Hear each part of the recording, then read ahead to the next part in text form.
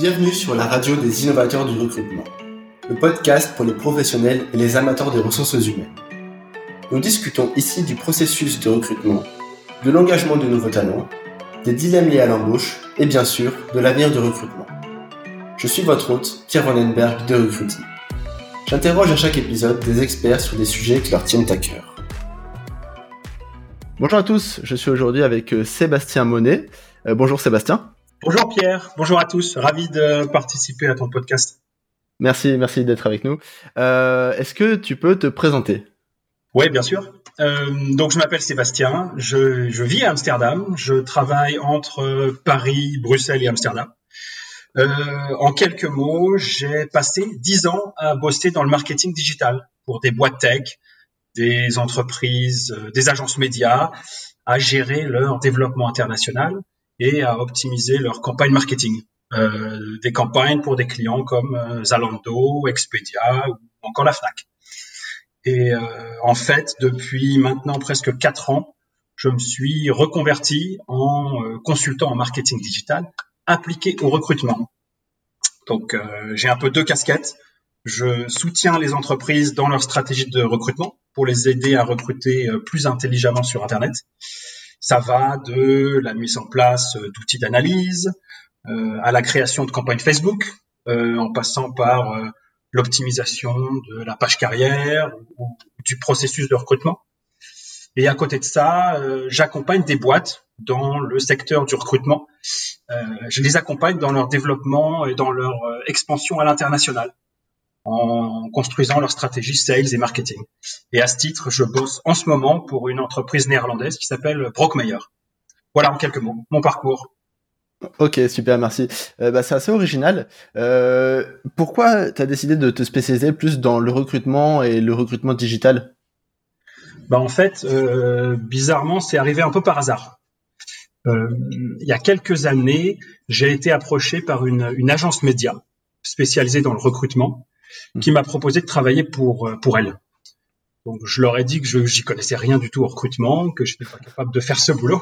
Mais en fait, ils m'ont expliqué très vite que c'était pas très grave et que, au contraire, mon expérience dans le digital allait me permettre d'appliquer les meilleures techniques du marketing au recrutement. Et en fait, de fil en aiguille, j'en ai discuté autour de moi avec des amis qui recrutaient, des gens qui cherchaient des jobs. J'ai un peu approfondi le sujet et je me suis vite rendu compte qu'il y avait énormément de similarités entre le marketing et le recrutement, qu'il fallait quasiment traiter de la même façon un client qui veut acheter une paire de chaussures en ligne et un candidat qui recherche un job. Donc à cette époque, le défi que j'avais identifié, c'était vraiment le niveau de maturité du marché du recrutement. Les connaissances en marketing des boîtes et de leur département RH en particulier étaient assez faibles. Donc voilà, tu vois où je veux en venir. Je me suis dit pourquoi pas mettre à profit mon expertise marketing pour aider les entreprises à optimiser leur sourcing et leur sourcing en ligne. Ok, je vois. Et justement, selon toi, quel est le niveau de maturité du recrutement dans le digital actuellement ? Enfin, quelle est son importance dans le recrutement ? Le digital n'a jamais été aussi important qu'aujourd'hui pour recruter, franchement.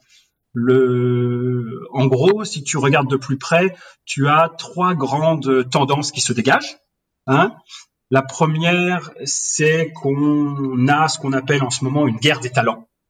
Donc, c'est à l'entreprise qui embauchera les meilleurs développeurs ou les meilleurs commerciaux. C'est donc la question qui se pose, la question centrale aujourd'hui des entreprises qui recrutent, c'est comment attirer les perles rares vers son entreprise. Et ça passe bien sûr par une marque employeur forte et une bonne présence en ligne. Ensuite, il faut voir que les meilleurs candidats ne sont pas toujours en recherche active d'un job, comme tu peux te l'imaginer. Donc, si tu rajoutes à ça le fait que nos comportements en ligne ont beaucoup évolué depuis quelques années, avec l'importance croissante des réseaux sociaux, la consommation de vidéos qu'on fait en ligne sur YouTube et d'autres plateformes, ou le mobile qui est devenu notre device numéro 1, tu te rends compte que les entreprises ont pas trop le choix que d'adapter leur stratégie de recrutement aux nouvelles habitudes de consommation des utilisateurs.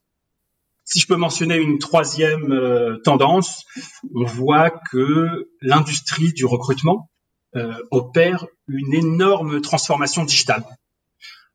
Tu as l'apparition de nouveaux outils comme des chatbots, de l'analyse de CV au travers de mots-clés, du scoring de candidats, quoi d'autre, de l'automatisation d'une partie du processus de recrutement, etc.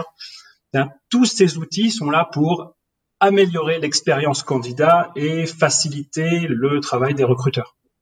Donc voilà, tout ça mis bout à bout, toutes ces tendances font que les RH doivent de plus en plus s'adapter à ce nouveau monde, entre guillemets, s'ils veulent rester compétitifs et attractifs auprès des candidats. Ok, donc il y a beaucoup de travail. Il y a du boulot. Ouais. Du coup, je pense qu'on peut rentrer dans le vif du sujet. Selon toi, quelles sont les techniques du marketing digital qu'on peut appliquer au recrutement ? Ouais, une bonne stratégie de recrutement digital a 3 grands objectifs, si je schématise un petit peu, tu vois. T'as amélioré le trafic sur son site web et son taux de conversion. Tu as facilité l'expérience des candidats afin qu'ils postulent plus facilement à tes jobs. Et tu as, je l'ai mentionné un petit peu, tu as le fait de renforcer sa marque employeur. Donc en fait, pour atteindre ces objectifs, tu as beaucoup de techniques de marketing que tu peux mettre en place en fait. Tu peux quasiment appliquer toutes les techniques marketing au recrutement. Mais si je devais en mentionner quelques-unes, je dirais que tout d'abord, faut vraiment commencer par mesurer les performances de ces activités de recrutement en utilisant l'analyse de données. Donc, tu as des outils comme Google Analytics, par exemple, qui va te permettre de monitorer tes taux de conversion, les pages les plus visitées, les sources de tes candidats. Tout ça va te permettre de mieux cerner le comportement de tes candidats et d'optimiser ta stratégie de contenu ou d'achat média, par exemple. Ensuite, je rajouterais, par exemple, une technique qui est bien connue dans le marketing et qu'on appelle le tunnel de conversion AIDA. Je ne sais pas si ça te dit quelque chose. Rapidement, ouais. AIDA pour Attention, Interest, Desire et Action. C'est un concept marketing qui, lorsqu'on l'applique au recrutement, va permettre de mieux identifier, de mieux attirer, de mieux convertir ses visiteurs en candidats. Ça permet aussi d'évaluer ses besoins en fonction de sa notoriété, de son contenu, de sa présence en ligne, des choses comme ça. Je rentre pas dans le détail, mais c'est un concept important à appliquer au recrutement. Et si tu me permets d'en mentionner un troisième, bien sûr. Je mentionnerais bien le fait qu'il faille personnaliser sa stratégie de publication d'offres d'emploi en ligne en fonction des profils qu'on cherche à attirer. Donc la personnalisation, c'est la clé. Si tu veux, un profil de marketing junior en recherche active d'un job n'aura pas le même comportement en ligne qu'un dev senior qui est déjà en mission chez un client, par exemple. Et c'est là qu'il est super important de bien choisir ses canaux de diffusion. Est-ce que j'utilise Facebook, Instagram? Est-ce que je place des annonces sur des sites d'emploi génériques ou plutôt des sites niches comme GitHub ou Stack Overflow? Donc la personnalisation des supports de diffusion va vraiment te donner l'efficacité que tu recherches à ta campagne de marketing. Voilà un peu ce que je peux mentionner. Ok.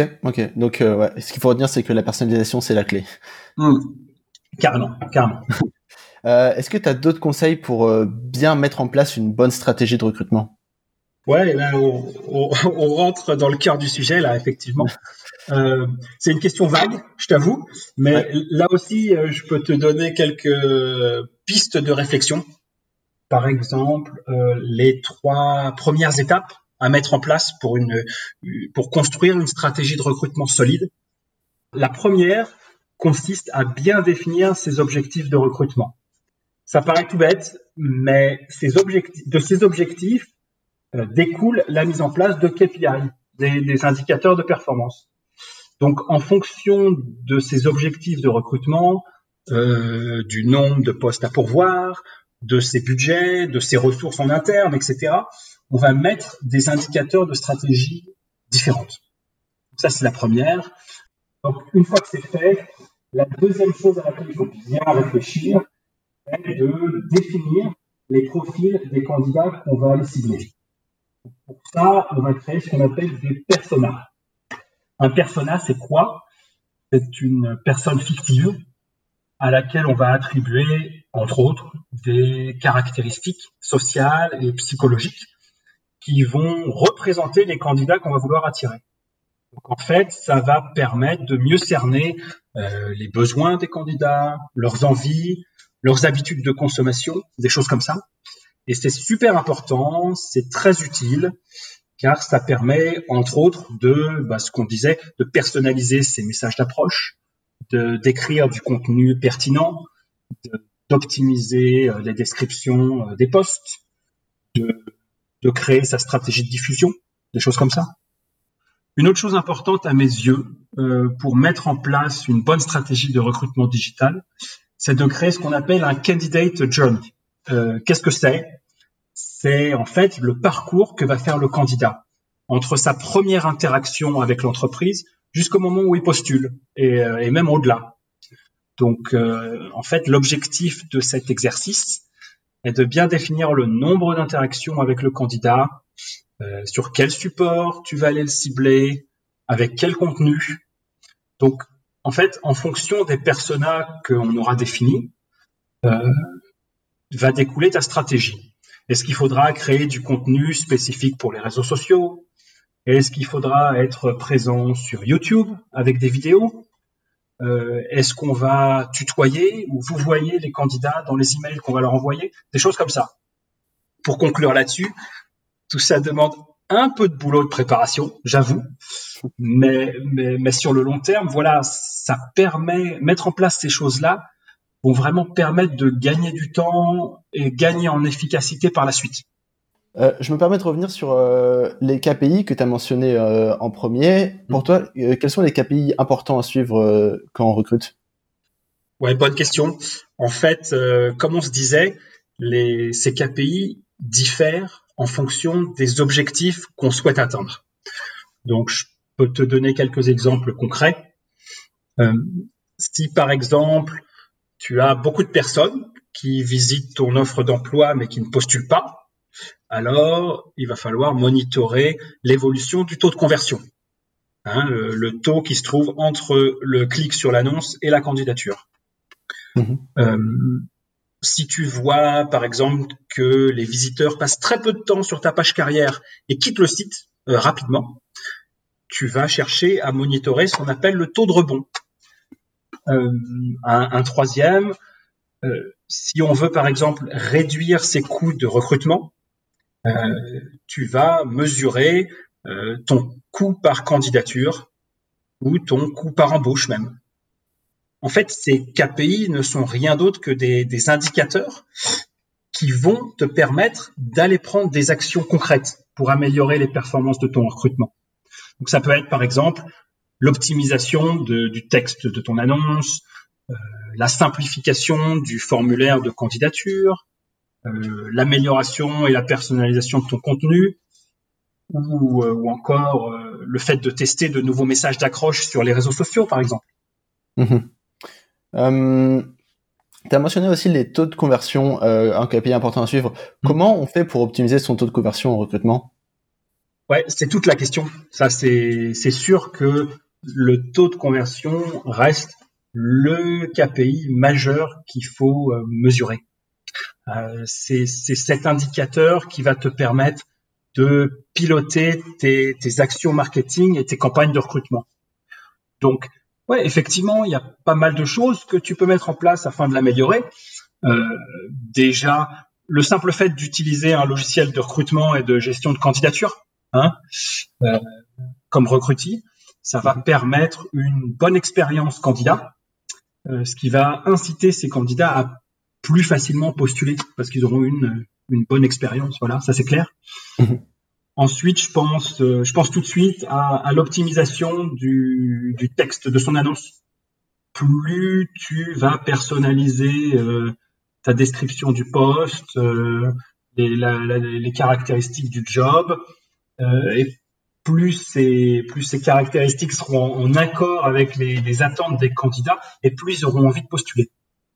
Tu as aussi le fait de diffuser ces offres d'emploi sur des canaux marketing, sur les canaux marketing les plus pertinents en fonction des profils des candidats que tu recherches, que ce soit Facebook, Google, LinkedIn, Météo Job et autres. Si tu personnalises tes sites de diffusion, tu vas améliorer ton taux de conversion.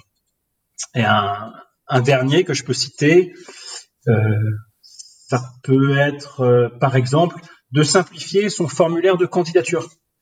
Il faut parfois se poser la question, ai-je vraiment besoin de recevoir le CV du candidat ? Est-ce que j'ai besoin qu'il m'envoie sa lettre de motivation dès le départ, sur la première interaction, sachant que tout le monde ou presque a un profil LinkedIn, tu vois, et que quand tu sors sur Internet, tu le fais principalement via ton mobile et t'as pas toujours ton CV ou ta lettre de motivation sous la main. Donc, pour conclure sur le taux de conversion, il y a plein d'actions que tu peux mettre en place, mais toutes ces actions vont découler de l'analyse des données que tu vas faire, des challenges que tu vas rencontrer, de tes objectifs de recrutement. Si tu vas plutôt privilégier la quantité à la qualité des candidatures, des choses comme ça. Ouais, il y a plein d'actions à creuser. Il y en a plein. Ouais. C'est vraiment intéressant. Non, je voudrais prendre un peu de recul et parler du coup de marque employeur, parce que je pense que ça joue aussi dans le taux de conversion, forcément. C'est sûr. Est-ce que tu as des conseils pour améliorer sa marque employeur et surtout sa marque employeur en ligne ? C'est un sujet ultra complexe, que celui de la marque employeur. Tu vas m'entendre rigoler, mais il faudrait carrément en faire un podcast entier. Ok.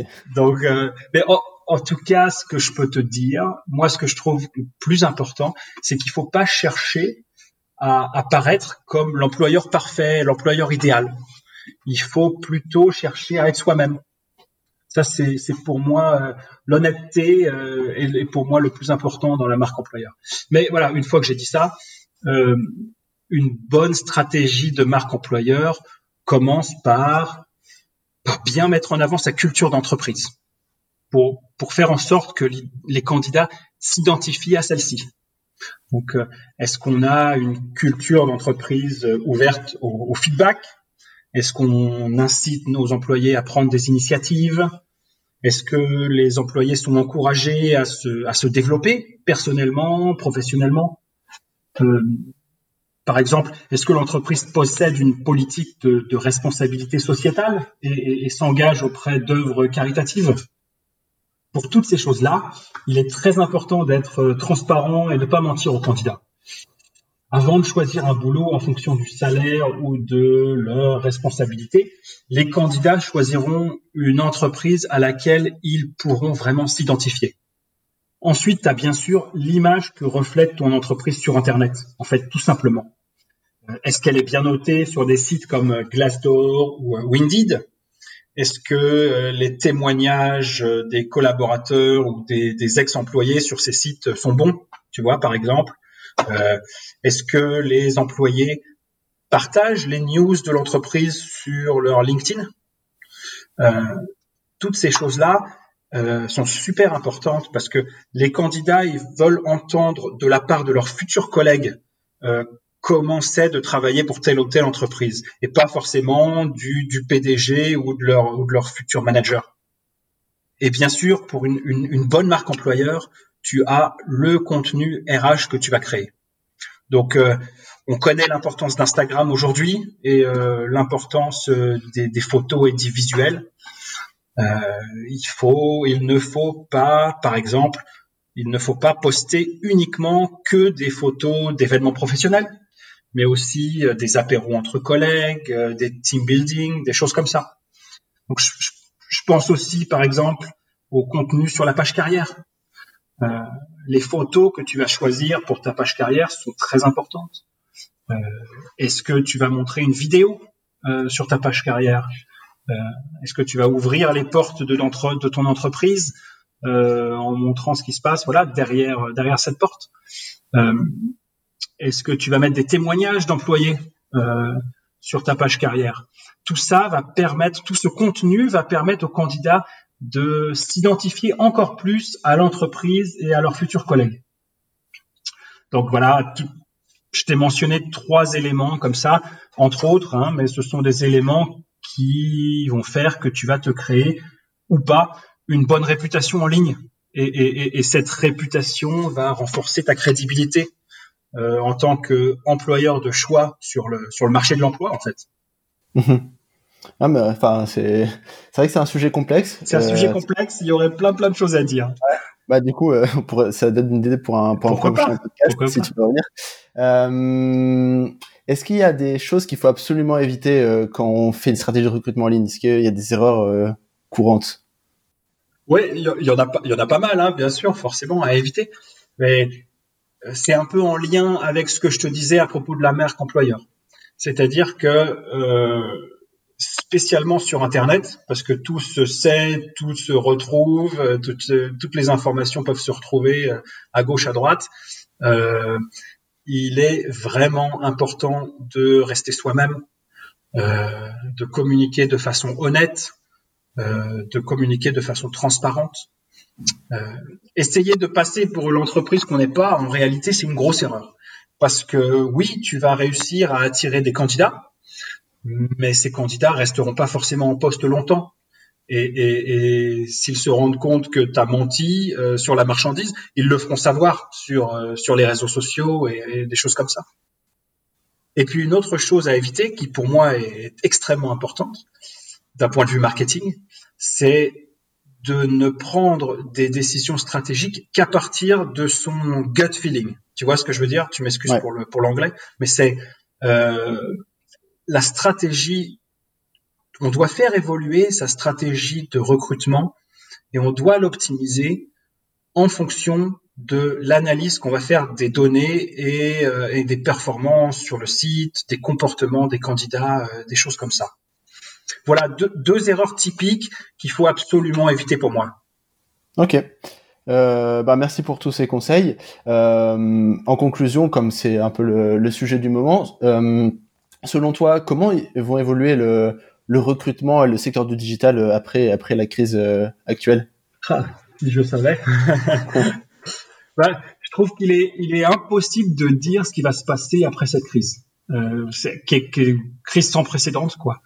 Donc d'abord parce que cette crise elle est totalement unique et parce que certaines entreprises, certains secteurs seront plus impactés que d'autres.